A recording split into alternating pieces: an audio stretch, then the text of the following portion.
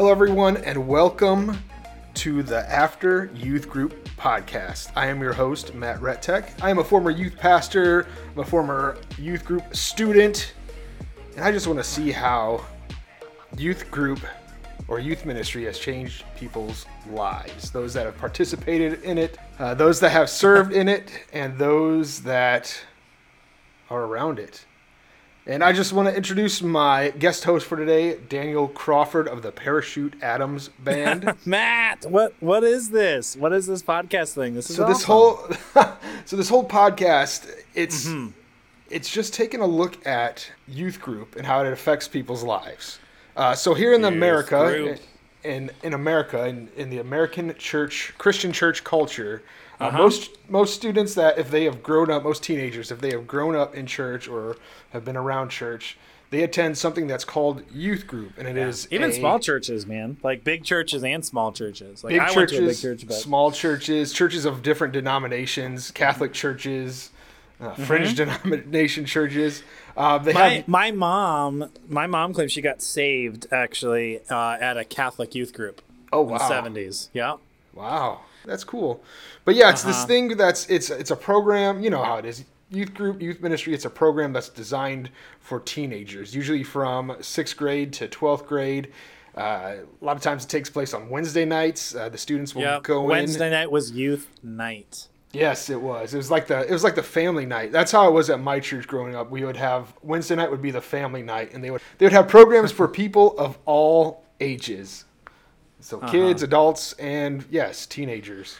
Youth group was a phenomenon, man. I think it was like I don't know. I'd probably be willing to bet it really became a thing like in the 80s. Like maybe in the 70s is when it was organic, because you had a lot of Jesus movement. You had a lot of hippies who, were, I know a very high up denominational official who would just used to be a hippie druggy dude. And then he switched to Jesus and the Jesus movement, man. What do you think about Jesus today? And that's kind of when it was organic and because culturally a lot of teenagers were into that sort of thing. I think it became a little bit bigger in the 80s though. But my youth group experiences, I'm 33. So like diving right in, even just how it affects, I was a youth group kid in the 2000s.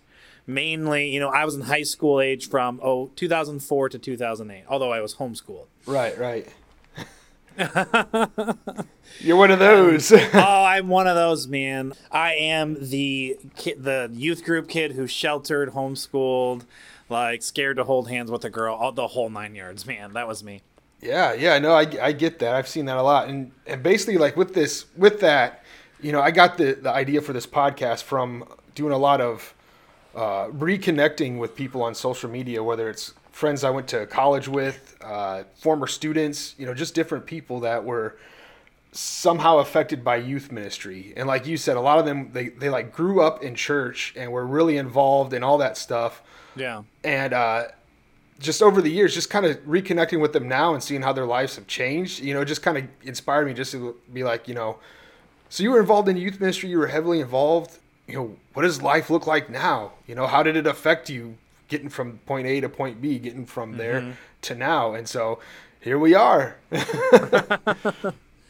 Yeah, there's definitely like a lot of like, where are they now? Right. Yeah. And for me, so, I mean, I don't know, like it's however you want to take the plane, if you want to go like kind of chronologically through my experiences or, like I said, I was a 2000 youth group kid. Yeah. So like for me, like I grew up in church, but I didn't automatically just, by osmosis join the youth group. I had to kind of be persuaded to get there, So for you, what was that thing that got you involved in youth group? What was the thing that got you connected there and just said, I'm going to go to youth group tonight? And then there you are. Yeah. Well, I hate to like give the answer that's like, well, you got to go all the way back to the beginning. Something like you got to understand me growing up. I was a sheltered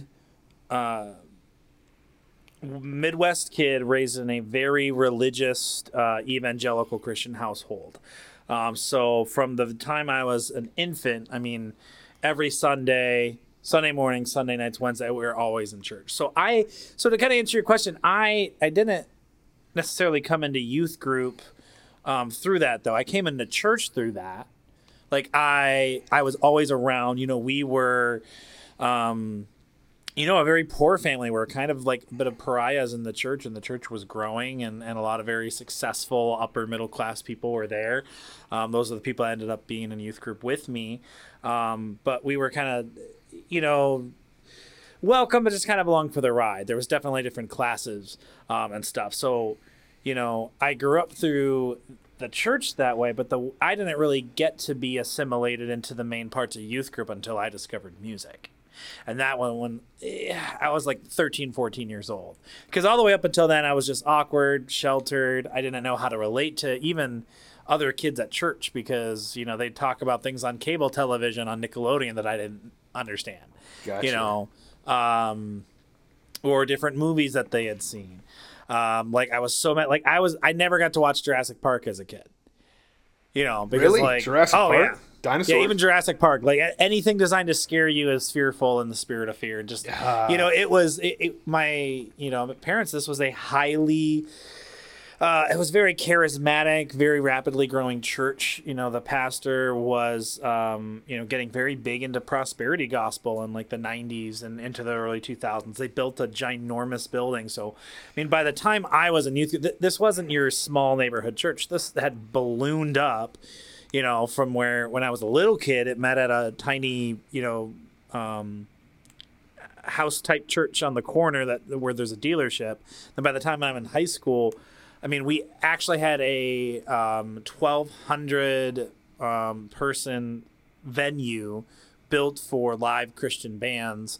Skillet came through, Pillar came through. Oh, wow. All of these groups. So like, just to give you an idea of the scale, it was a huge, huge youth group. But I couldn't get integrated into it without music. Gotcha. Yeah, that's kind of that's almost like the way I got involved in a sense. Because I grew up in church, but I didn't really attend youth group, when I got out of elementary school or anything like that. I didn't like going to church. I believed in everything, but for me, like Sunday, I wanted to stay home and watch Nickelodeon, and watch Nicktoons, because those were all the new ones. But no, that was never an option for me. Like, there was never a question of what are we doing No, we're going to church. You wake up, you get dressed, you put on the nice clothes mom gives you, and you go to church. Gotcha. Like, yeah. The end. And like you said with music, for me, it took me getting into, because same thing. My parents were into like old school rock music, but then they started going to church and decided a lot of that stuff didn't fit. And so I grew up like on Christian music. So I thought everything was like CCM, contemporary Christian music. Yeah. And the hardest thing was DC Talk Jesus Freak I knew there's other stuff out there. But then like randomly, as the middle school kid that would sneak watch MTV when they used to play music videos and stuff, I came across POD on late night on MTV's Return of the Rock. Death, yeah. Their music video for Southtown opened up the show, and I'm like, who is this? This isn't Korn. This isn't Limp Bizkit. And I'm like, oh, okay, this is interesting. And then later, like my parents, they would get the Family Christian Bookstore catalog mailer thing, and thumbing through it just like whatever. And then I see POD, and I'm like, It was all part of that Christian culture. Yeah, I was evangelized by MTV. Like, right? There you go, right? Oh, but yeah, rock, what is that? Like the Christian music scene, I want to almost say it was like sort of around it, so like from like the year like 2000 to like 2005. I think from like 1998 to like about 2000 until like the housing market crashed. Right, like right. That was a Christian music renaissance. We had something called Festival con Dios. Yes. I went to that in Indiana. Traveling festival. Newsboys would headline. I got my Audio signed Adrenaline. T-shirt in the closet over here. Yeah, it's on all those big acts. Pillar, Skillet. Yep. Yep, all of that. And then we just had we had a booking manager. Like our youth group's assistant was the booking manager. Like Vicky, if you ever listen to this, God bless you. I love you. We still keep in touch to this day, but she was the one that built these relationships and was getting all these bands booked. I saw so many bands there. Bleach. I saw Reliant K. Gosh, just so many. And so like looking back at it now, I have a very complicated relationship with church. That's a very polite way to put it. But I there's no two ways about it. Like, I do owe church a debt of gratitude for giving me the gift of music, because it was at the church where, like, I didn't necessarily start there. I had a buddy who, played guitar and also skateboarded, and I was trying to skateboard, and like, I sucked at skateboarding, but I seemed to be good at his guitar. And then, like, he was good at the skateboarding but sucked at his guitar. So I gave him the skateboard and he gave me his guitar. And we just traded off. So yeah. But then when I started, like, looking for a place to play, like, I didn't join a school band or orchestra. I was homeschooled. I did do 1 year, like, I did 2 years in junior high of, like, I played saxophone in a homeschool marching band. That gave me I just didn't have an outlet. So by the time I'm 14, they asked me to just play, like, acoustic guitar. And, I did that for a while. And then literally one day, the worship leader comes up to me and she says, "Hey, our other bass player is going to another church because he got engaged and he's going to his fiance's church. So you're the new bass player. Here's a bass guitar." Just hands it to me. And I'm like, what?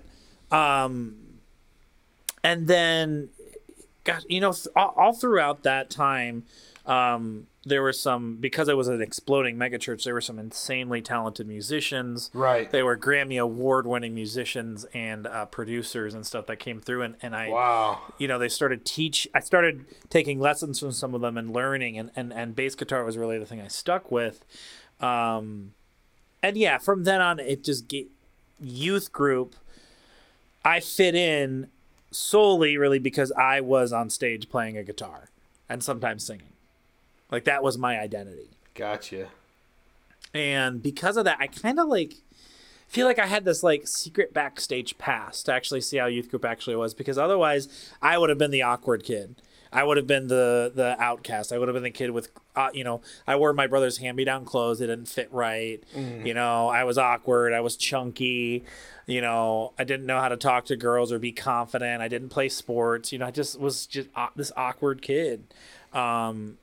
So because of that, I kind of got this backstage pass, although I was still super awkward and sheltered and didn't know.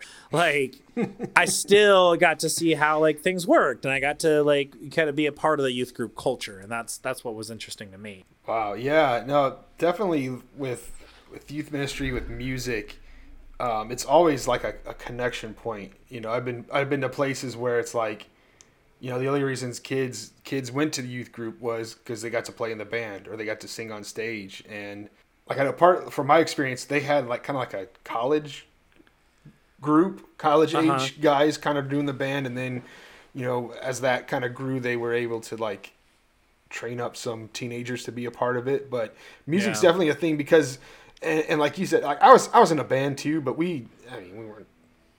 I yelled words. I was one of the lead guys, but I just kind of yelled words. I had a Christian band in high school, and I'm ashamed to admit the name of it. I was in a couple. I'm ashamed to admit the name of it. I was in two, so I was, man, my end of 8th grade. What were your bands called? Dude, my freshman year, I was in a band. We were called Pyro Mist. Pyro Mist. Yeah. See, that's infinitely better than this one. And then the second, and that one we did one show, and one of my friends, he actually wasn't our drummer, but he was like filling in for the only show we did because our normal drummer had band camp.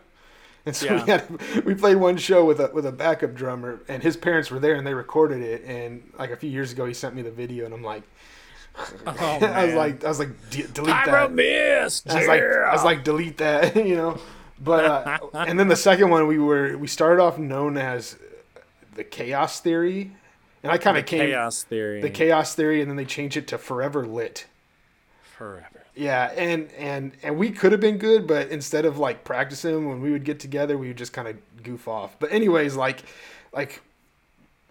I wanted to be a part of that Christian rock scene and wanted to be like you want to be part of it. And, for us, it was Hillsong. Ministry. Yeah. Hillsong I kind of discovered, later in my high school years. But yeah. So for me, that was like the 2000s. That was when, Hillsong United. Yep. Hillsong United was coming through. Oh, I'm gonna have to finish this thought because I was gonna tell you the name of my band. So, yes. So you had Pyro Mist. Yep. And you had, what was the other one? There was the Chaos Theory, and then we changed it to Forever Lit. Somebody was a Linkin Park fan in that band, I'll tell you, boy. Or not that. Yeah. The Chaos Theory, not Hybrid Theory. Yeah, Chaos Theory. Yep. Yeah, it just reminded me of that. That's what I was thinking. Right. But ours was One Set of Footprints. That's like. Oh man, it's just cringeworthy, dude. That's that Footprints in the Sand thing, right? Yeah. That one, and it was literally like, I wanted to do it, and then there was this girl that I kind of liked that wanted to sing, and then this other guy, Mike, who I started hanging out with at youth group, and Mike said his buddy Chris knew guitar and he knew bass, and I played guitar. Oh, and then my friend Becca, who, so there's a whole bunch of us, but anyways, like both of those guys turned out couldn't actually play at all. Like they lied. Like they didn't even know how to play instruments. The other girl, she could play well, but it was just it was terrible. And then, like, the other two dudes fought over the girls, and it was bad. It was about as bad as a dramatic teen band can go. But it just had a lame name, and we made lame music. But at church, I enjoyed the music that I got to make. It was, when Hillsong was really big, there's a lot of upbeat music, a lot of parts to learn. Because I played bass guitar, I got a lot more opportunities to play. And, that even eventually led to what I, ended up going into after I graduated high school. Yeah. So, music's definitely a big thing in church and youth group. It was just like, you had that band. And if you had a band, it was like, oh, man, this is cool. I got live music. And it's funny. Like, It was definitely that celebrity type thing. We had some conferences where, some Hillsong people came in and they ran workshops, and everyone just crammed into those sessions to hear about songwriting from them. And it was a big deal. Like Joel Houston coming to our church was literally like Bruce Springsteen. Oh wow, yeah. You know what I mean? Like that, and I was like, I was the kid that got, like I said, I got the backstage pass. And because otherwise I was just so sheltered, dude. I was so sheltered. Like, have you seen that TLC show, like, Welcome to Plathville? I have not. Is it anything like the Duggars? It's kind of the same. It's actually the same cult following the Bill Goddard Institute's people, but. It's just, that one focuses more on, like, the kids are moving out and just trying to cope with life because they don't have any skills because they got so sheltered. But I wasn't to that extreme, but at the same time, I didn't learn about anything culturally, and I didn't go to public school. Like, that was a huge part of it, Now, with the youth group, I know you said you did a lot in music, but was there any type of, like, trips that you went on or any events or anything... I don't know, anything like memorable other than like the music stuff. I know the music was a big thing, but was there any teaching or activity or outreach or anything like that you were a part of that was just like, because I know a lot, for me, there was a couple trips we went on that was just kind of like life-changing in a sense where it just opened my eyes to a lot of things, internally and externally, like, our world needs Jesus and I need to care, just like, like anything like that. If there was a trip or there was an opportunity, this or that, like I was doing it. I did missions stuff when I was younger, like when I was like freshman and sophomore. So it was like only 14, 15. I did more of the mission stuff. I went on a missions trip to Mexico with the youth group. That was, a wild experience. I mean, I think about now like a 14-year-old kid going in deep into the forest of Mexico and a little bit hairy in hindsight. Another year I went to actually Hollywood, California. Like I walked through Skid Row. Oh, like wow. I'm a cornfield farm boy. Yeah, yeah. I'm walking through Death Row, or not, excuse me, not Death Row. Skid Row. Skid Row. Yeah. And yeah, eye-opening experiences. It's like not necessarily the main reason that they want you to go on those things, because they want you to evangelize and stuff. But they always seem to take you to like way out, like it's.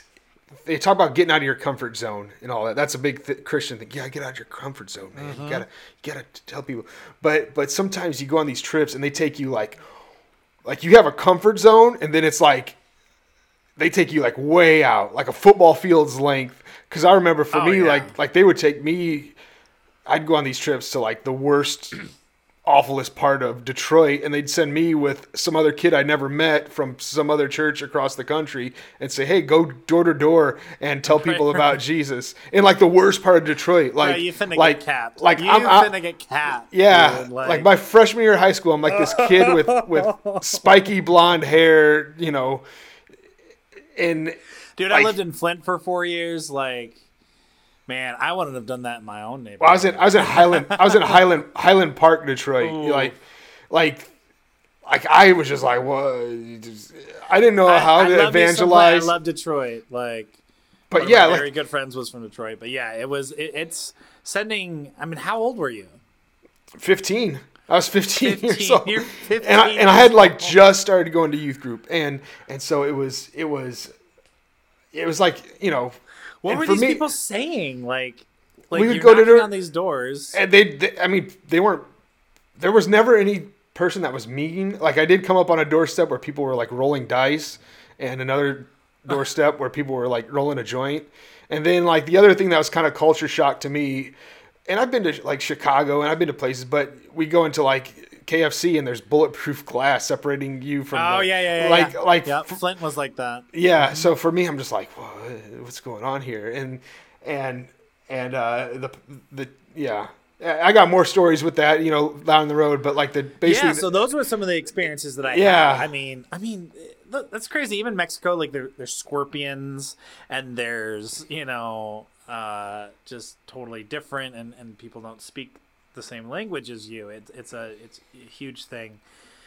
We really, essentially the whole hubbub of us raising money and going down there, like honestly, essentially, boiled down to us going out and doing a couple puppet shows in some town squares. Yep. And then we helped clear some trees for a new part of this building. But like, I look back on that and I'm like, is this like more of a photo op than anything else? Those are difficult. But, I also was exposed to, other people that were doing other different types of work. Like that same orphanage. I have a really good friend of mine when I was in high school. Her dad was instrumental in helping build that orphanage. And He was a builder from here in the Midwest. And every year he took half of his vacation time for the year and he would go down to Colima, Mexico, and he would build up this orphanage and work on this orphanage. And the guy actually, he developed ALS. And so he lived with that disease until it progressed and he ultimately passed away. But I got to see that. And like, you would never... Like, this guy was so unassuming. Like, he would probably never even tell anyone. Like, I didn't even know until, like, I saw the name. And I asked my friend, and I was like, that's your last name. And she's like, well, yeah, that was my dad. I was like, oh, my gosh. Wow. So, like, he never would, like, he wasn't the type of person that went around and bragged about it to everybody. But, like, he took real time. And, like, who do you know that does that? Like, take 1 week a year to just leave your family and your friends, everyone, and go down and build an orphanage. Wow. Yeah, it's trips like those that it's just like they open your eyes to all the different types of work that people do, just spreading the gospel or just serving. trips like those, it's we were joking about taking you out your comfort zone, but it definitely gives you a different perspective, and like you said, sometimes it can be a photo op, but sometimes it's like, man, I really did something, I really contributed, and it feels good to give. Now moving on, like, did you have a good relationship with your youth pastor? Like, was there any type of, I guess, discipleship, just mentorship, anything like that? Well, here's the thing, and this is where my experience probably might vary from a lot of youth group kids. But, like, again, I was part of this mega church. This mega church was really exploding. At the same time, we're talking about Hillsong exploding, like 98, 99, up through 2007.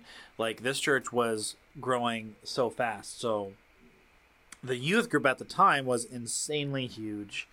And, I mean, we had these events to draw kids in. We did, like, a wrestling night. We wrote and choreographed an entire wrestling show. It's still floating around on YouTube somewhere. I need to see that. I'd be all into that. It was great. I got to play like one of the wrestlers' managers. It was fun. We did that. We had a rodeo. We did luau. We carted in, like we tarped off and carted in sand for a luau night for like half of the youth room. Oh wow! Like, it was just, we would do crazy stuff like that. Giveaways and games and all this stuff. That would draw, I mean, you're talking 6, 7, sometimes 800 kids, like wow. youth group area kids in for these events. And so on a regular day, there's still a couple hundred kids coming in and out. And so the youth pastor was very, very popular, very kind of like the polished guy. There was a group of kind of a clique of popular kids, and those were the kids that got to intern, got to do, special projects, hang out, They got to play Jesus in the skits. Yeah. They got to be Jesus in the skits. Literally, like, it's so funny. And you're going to love this, dude. So, like, there were always angels in the Christmas pageant. And it was always, like, the uppity, stuck-up, popular youth group girls. Oh, wow. And, like, that's, like, how it was when I was in high school. And then, like, now, whenever I go back to my parents' church, like, I was there for Christmas Eve last year, like, I always know who the uppity, popular girls are in the youth group, even though it's been, like, 10-plus years since I've left youth group, because just whoever those angel girls are, those are the stuck-up girls in the youth group. So the youth pastor gravitated toward those people. Oh, okay. So I very much kind of had like a degree of separation. Like, I think that's like, I started feeling kind of my inadequacy again. Like, oh, like, yeah, I am talented for music, but I'm not, necessarily like one with everybody else. And I mean, the amount of hours that I spent playing music at church. I mean, an exploding church, we had 4 services on Sunday morning. Like, we had an 8 a.m., a 9 a.m., a 10:30 a.m. It was just great. And then we had Sunday night. So I would wake up and go, and my mom was sang in the choir. So she would go early to choir. I would go to youth group. It was crazy. Wow. The amount of hours that I put into that. And was utilized. Like, there was no shortage of time for me to serve, but then actually fitting in, that was sometimes a different story.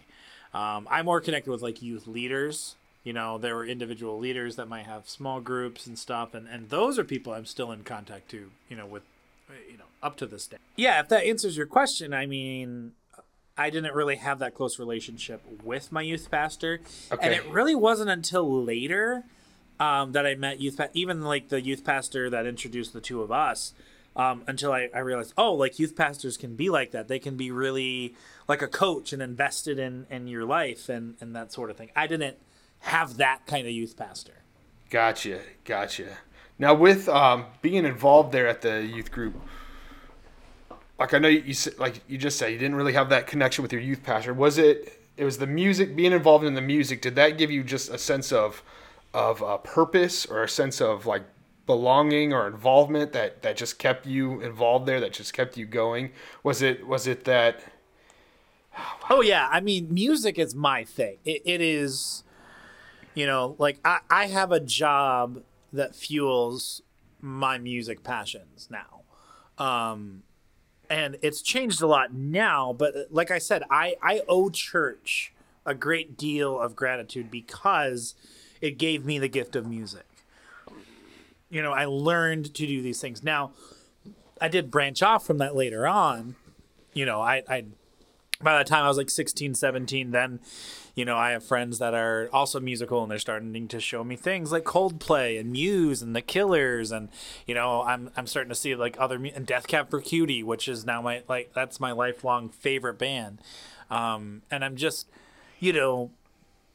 getting my first taste of music, which would become a lifelong passion through that. So that was purpose for me. Gotcha. That was who I was. Now, all of that was wrapped up too with, because I grew up in this church environment, I wanted to be a pastor from a very young age. I had the spiritual experience at youth group at 8 years old. Excuse me, not youth group, youth camp, kids camp, where I thought God was telling me to become a pastor and go into ministry. So that was always, from the time I was 8 until I was 28. That's what I thought I was supposed to do with my life.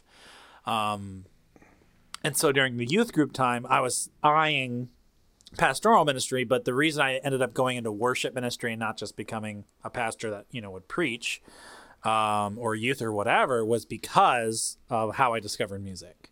Gotcha. All right. That that answers some of what I was going for with it. But yeah, no, that's an incredible 8 years old. Yeah. 8 years old. 8 years old. You got that calling. Wow. Now, moving on from youth group, how did that kind of direct you the next few years? Like when you graduated high school and got out of, that youth group bubble that you were in, where did you head to next? Yeah, well, I mean, I definitely didn't leave the bubble. That's for sure. I was very much driven by this, desire to want to go into full-time ministry and do that sort of thing. And so I joined a cult, basically. I was approached by an individual who was a traveling worship leader / call himself a worship evangelist.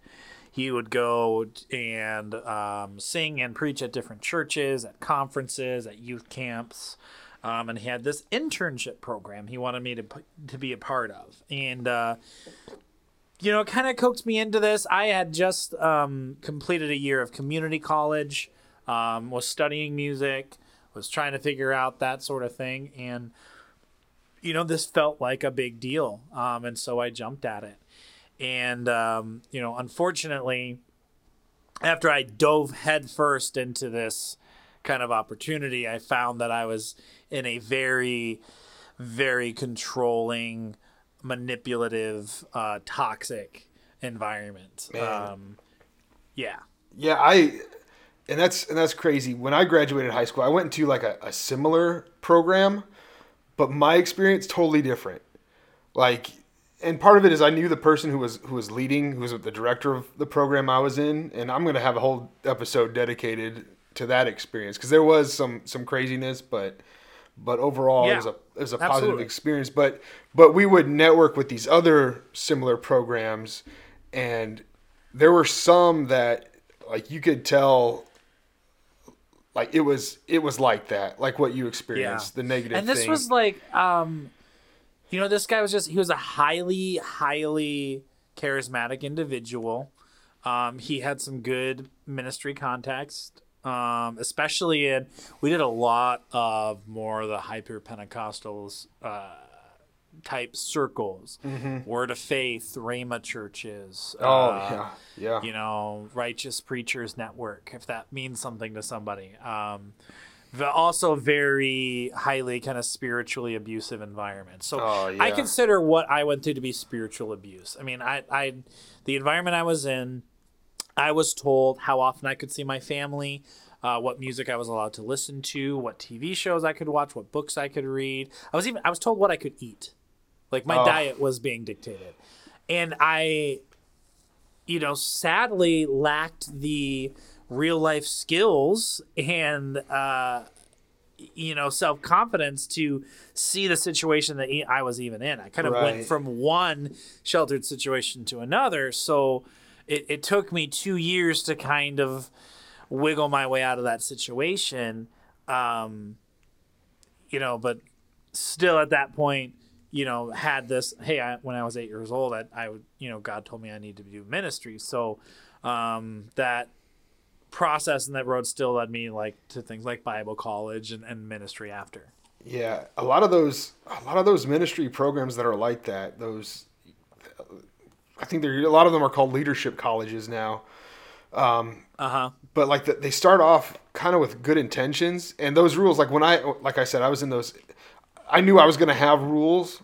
They weren't telling me what I had to eat, but there's certain things you had to abstain from. They didn't allow you to date. Yeah. And some of it was like okay, this is good, but a lot of times what happens with that is it becomes, instead of being focused on what you're trying to do, like your ministry experience, your growth, your discipleship, it turns into more.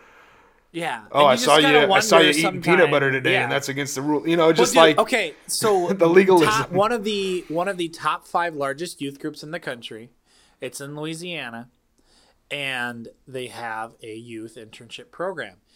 If you go to that internship program, you are weighed at your interview. Oof, that's terrible. You are given 4 weeks to cut weight and get into, and hit certain goals. If you don't, you are out of the program. If you gain weight and don't lose it, you're out of the program. Yeah, it's.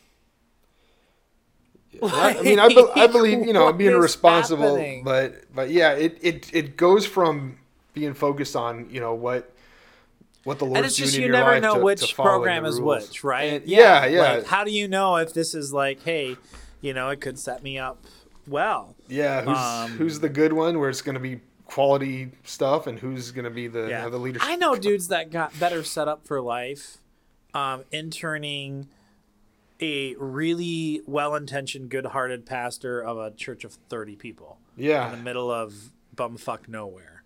You know what I mean? And they not only learned ministry, but learned just life lessons and how to look at life and how to manage life. Right. And he's been through a lot, and he credits that for that experience, versus these huge places which they promise prosperity and stardom and fame and they're fame machines and I don't know, man. I'll say I tend to have a very jaded outlook on a lot of the stuff in life, but I just see a lot of people that got trapped in those things and stay trapped in those programs. I know I have a guy who his wife divorced him because she wanted to move to California to go to a leadership school, college, quote unquote, there. Yeah. And he's like, I don't want to uproot my life and leave. So she filed for divorce. Oh, wow. It's these destination places that I've seen enough to just be highly skeptical of. I guess I'll just leave it at that. I hear you. Now, from the program, where did you head next? So from the program, I headed into Bible college. I went to a small remote campus of a small Pentecostal Bible college in Massachusetts. Gotcha. Actually, it was originally we changed school affiliations halfway through my education, but originally when I was a freshman there, we were affiliated with a different, more well-known Bible college, which, I know we don't want, this isn't necessarily dropping names, but Jim Baker and I went to the same Bible college. Fun fact. Name dropper. But the Bible college that I went to, it was very, it it was very well organized and structured in the program, and it taught me a lot of new skills. And the dean of the Bible college was bold enough at the time to have a Bible program that actually taught some real biblical interpretive skills rather than how to preach cool and run a youth ministry. Oh, yeah. And that was interesting because, going through those classes, things like hermeneutics, which is the practice of interpreting a text and recapitulating it for how you're looking at it now. Dude, that blew people's minds. Half of these people in class with me are dropping out after taking this class because it's like, well, there's actually a historical context to these passages, and it meant a certain thing to that original audience, and it has to be re-extracted. So it's no longer, I just sit and I read the Bible, and whatever Jesus says to me in my heart is right. Yeah. And that's good. No, that's actually, a perilous reading of the text. I'm telling you, dude, I watched pastors drop out of Bible college, trying to go back and earn their degree. Like pastors dropping out because they couldn't handle that. But I was intrigued. I was like, oh, so then I want to know more then. I want to know more about how these texts got assembled and how these doctrines came about. And I found I got a lot of those answers. Well, I wouldn't say I got a lot of those answers in the Bible college, but I got the tools and the knowledge of how to go find those answers. Right. And although, those were really the tools that ultimately led to me deconstructing, they were still very helpful tools. Yeah, those hermeneutics classes, I took one, and the good thing was my professor was very balanced. Like in class, we'd be discussing like some sort of topic, some sort of biblical topic, theology and all that. And you'd get that one student that just comes up with the craziest, interpretation of what we had just read, just outfield, not even on the, just out there. And my professor, where everyone's just kind of looking at this dude like, what are you thinking? You're like an idiot.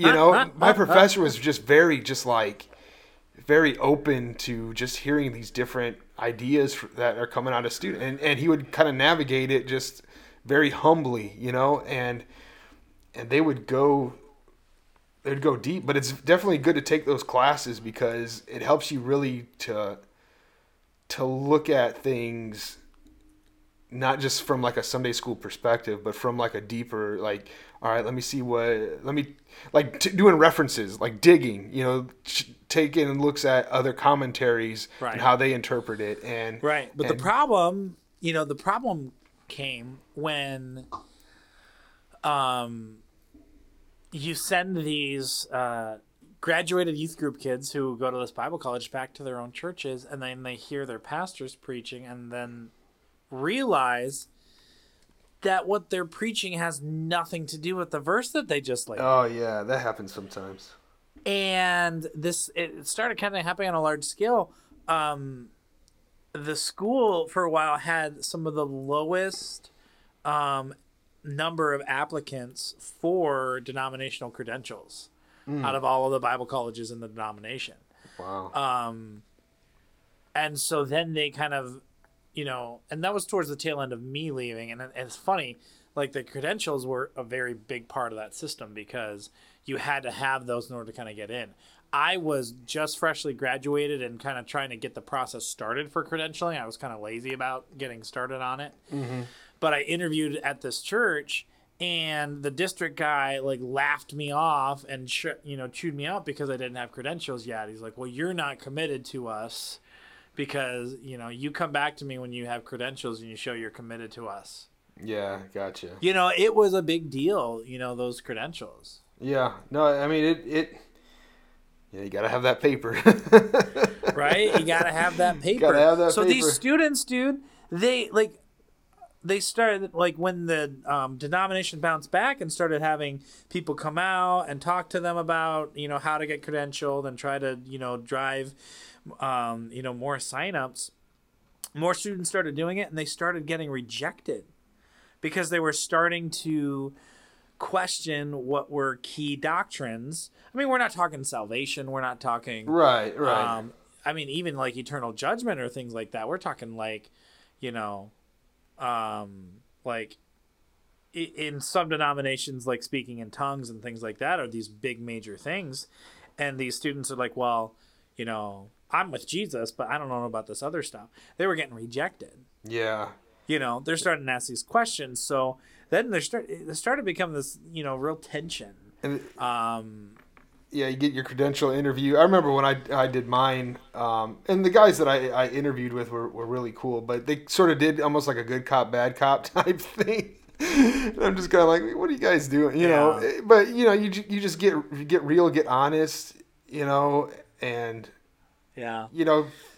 people know the heart. But yeah, sometimes on some of those doctrinal points, it could get a little, well, what about and well, if you're not in, it really comes down to behind the scenes. It's all about who you know. It's all about who you know. One of the last, I ultimately ended up going into pastoral ministry. I had 2 very short, very traumatic pastoral experiences, and then I consulted for a church plant. And when I did that, that's when I realized that that piece of paper is so arbitrary, because this guy that got this, idea to go plant this church, he goes to the denomination. I mean, I later found out this guy couldn't even preach a simple salvation message. He didn't have any, he was raised Catholic. He didn't really truly understand like the evangelical idea of like the sinner's prayer and salvation or whatever. Yeah. He would preach out of the Old Testament. He wasn't even a Pentecostal, but he gets because he knows he's buddies with the Pentecostal pastor. He gets credentialed. They give him $25,000, write him a check. And here you go plant a church for Jesus. And it was insane. And that's when I realized, I'm like, I was preliminary rejected. I talked to one of my professors and they're like, yeah, no, you're going to fail. I never actually had it, but I'm like, I got rejected. But not only are they letting people like that in, they're giving them tens of thousands of dollars to go plant a church that to this day has struggled and can't keep any people, and I think they have probably about a dozen people on a really good day. Man, wow. So for me, coming out of those experiences, it's more the individuals that I, built relationships with. I mean, like you, and your wife, and these people that I'm starting to reconnect with all these years later, kind of like you were saying at the beginning, right? Yeah. Reconnecting with them, these people. I moved to the east side of the state, for ministry. I was there for 4 years before moving back. And so I'm kind of in this process of, running into old, youth group people, running into familiar faces. I didn't used to run into a familiar face for 4 years because, I moved away.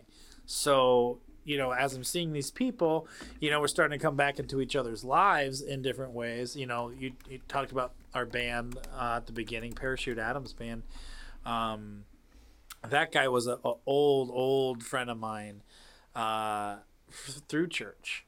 You went through youth group. You went through ministry, school, Bible college. You kind of danced around in ministry yourself. And now you are in a band. Again. Now I'm in a band. Yeah, it's funny because living in the part of the Midwest where I do, everyone comes from a church. Three of us are pastors' kids. Then there's other people with church backgrounds and stuff. So we have all know each other's buddies and friends because it's just like the community of musicians in that circle, even though I'm not really in that circle anymore. But it's fun. Without a huge long spiel, I left ministry for good in 2018, and for a while it was kind of tough to figure out where I wanted to go with music, what I wanted to do. I kind of really put it on the shelf for a long time, but I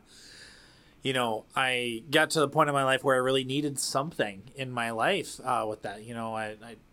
My wife told me that, my therapist told me that, and so I got this invitation to come to a band practice last December, and ever since then it's just been cool experience after cool experience, man. We got together and we live tracked an album together that we've been working on.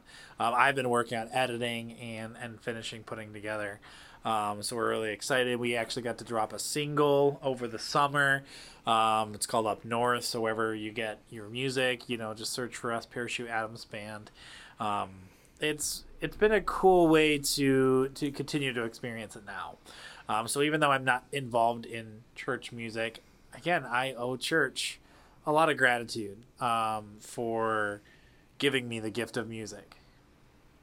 Wow, yeah, it's incredible, just the way, like, positive experience, negative experience, whatever you go through in ministry, you still kind of make those connections with people. You stated it earlier. It's just the reconnecting, the reaching out, the coming together, and there's still some positivity through all of it. You know what I'm saying? Right, exactly. Yeah. So that's it. That doesn't cover the period of time where I became an accidental TikTok star.